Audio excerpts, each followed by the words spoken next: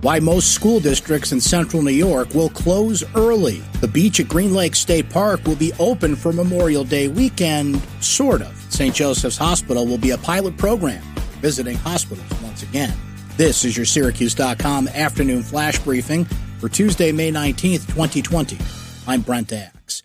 Most school districts in central New York and across New York State are ending school a week or more early this year.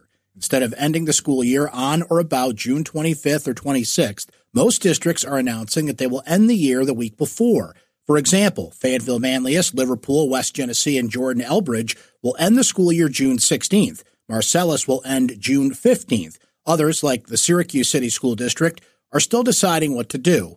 Why end early? It's about money. Teachers were required to teach through spring break this year, which meant they worked 5 days more than most of their contracts called for. The expectation is that teachers would be paid if they worked more than 180 days of instruction typically required in union contracts. The beach at Green Lake State Park will be open for Memorial Day weekend with some restrictions. The sand portion of the beach will be open for visitors, but there will be no swimming allowed. The beach will allow for wading up to 2 feet, which is around knee-deep for most adults, and officials will limit the number of people allowed on the beach.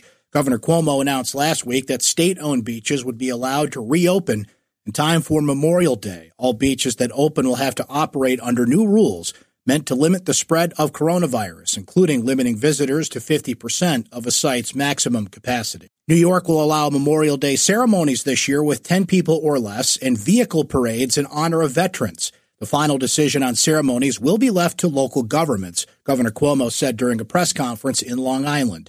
The hope is that communities that do have ceremonies would broadcast them somehow so all residents could view them. He noted that Memorial Day is too important a tradition in the country to let it pass without some effort to thank service members. Memorial Day is this coming Monday, May 25th. St. Joseph's Hospital Health Center in Syracuse is one of 16 hospitals in New York participating in a new pilot program on reopening the facilities to visitors. The Greater New York Hospital Association and Healthcare Association of New York State are overseeing the 2-week program.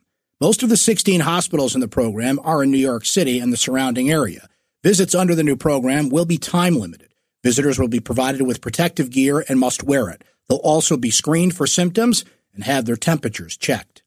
Another 105 people died due to the coronavirus in New York on Monday. That's down from 106 the day before.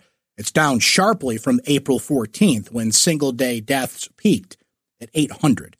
Total hospitalizations due to the virus also fell further to 5,860. That's down from a peak of more than 18,000 over multiple days in April. Mobile COVID-19 testing will open up 2 new spots in Onondaga County this week. You can get tested Thursday, May 21st at Pastime Athletic Club at 1314 North Salina Street, and Friday, May 22nd at Dr. Weeks Elementary at 710 Hawley Avenue. Both locations will be open from 9 a.m. to 5 p.m. Calling all true crime podcast fans, Syracuse.com's newest podcast series, The Condemned, combines local history with the fascination of true crime stories.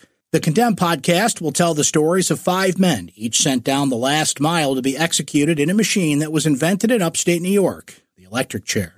Our podcasts are available on all the popular platforms, including iTunes and Spotify. The first episodes will be released June 1st. That's your Syracuse.com afternoon flash briefing for Tuesday, May 19th, 2020. I'm Brent Axe. Stay safe. Enjoy the rest of your day.